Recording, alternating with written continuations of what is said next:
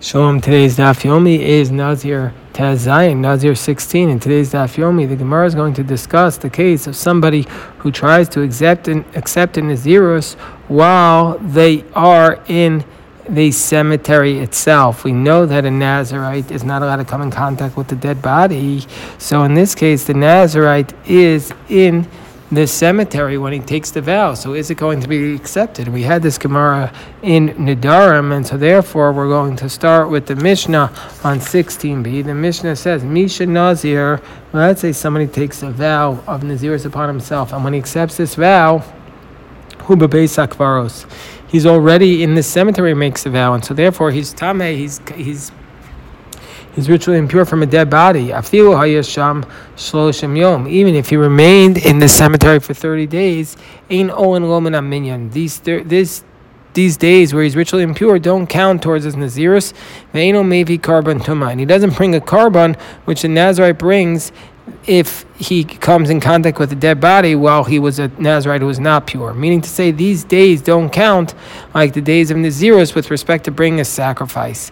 And so therefore, after he becomes purified from his ritual purity, he's not going to bring the karban tuma, the sacrifice associated with ritual impurity, because those sacrifices are only brought by a Nazirite who was ritually pure and then became tamei. But a Nazirite who was a Nazirite while he was already ritually impure, and so therefore he never came to the state of purity at all. This is not, the laws of the karban tuma don't apply to that.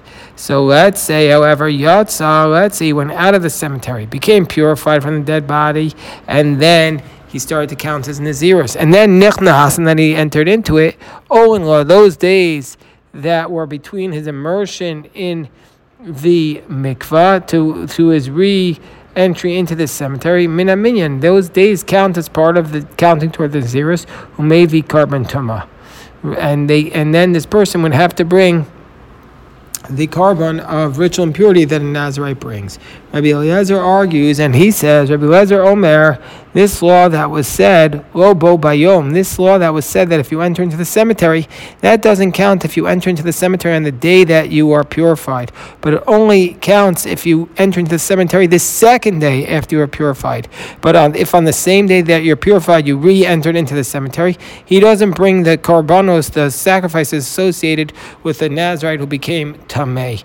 And Rabbi Eliezer warns us out from the fact that the verse states with respect to a Nazirite who became tamei, vayamim arishonim yiplu, meaning to say, achu lo yamim rishonim, the earlier days will fall, means to say you have to have at least one day, complete day of being purified before you could start counting before we could say that you have to bring the karban tuma. So the Gemara now deals with this question about somebody who accepts his Nazirus when he's in a cemetery, whether it takes effect. Itmar, so says the Gemara, Misha Nazar, somebody who takes a vow of being a Nazirite, and at the moment he takes his vow, Hu bebeis hakvaros, he is in the cemetery and he's come in contact with the dead. Rabbi Yochanan Amar, Nazirus chalalav, the Nazirus applies to him immediately, and so therefore he's prohibited to wine and taking a haircut.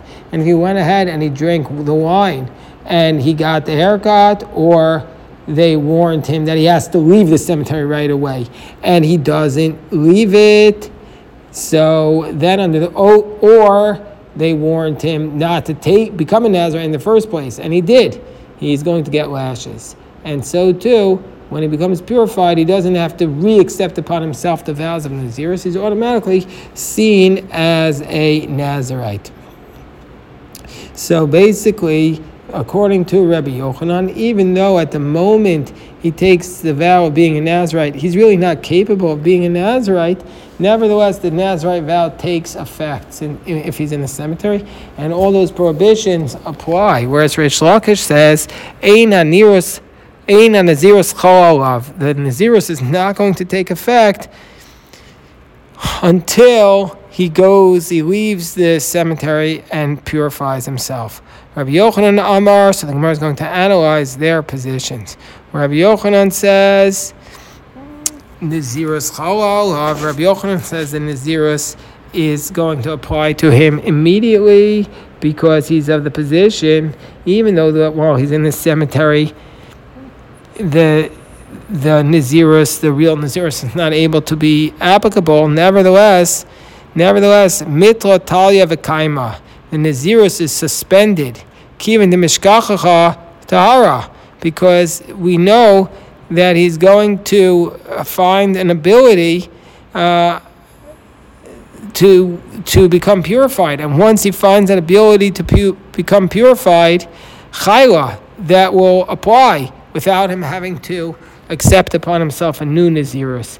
And so therefore, Rabbi Yochanan says this is the logic, that the Nazirus is suspended, and the moment it's able to find the spot, it will find the spot. And so therefore, Rabbi Yochanan says the Nazirus is applicable. Whereas Rish Lakish says, Ein Nazirus Chalolav, then he's not a Nazirite at all, because he made this Nazirite, he made the vow to be a Nazirite while he's still Tameh. And he Hadar V'Amar, if he's going to go back and accept upon himself to be a Nazirite after he becomes purified, Chaylele, then it will be applicable. V'ilo, but if he doesn't accept upon himself again to be a Nazirite, it's not going to be applicable.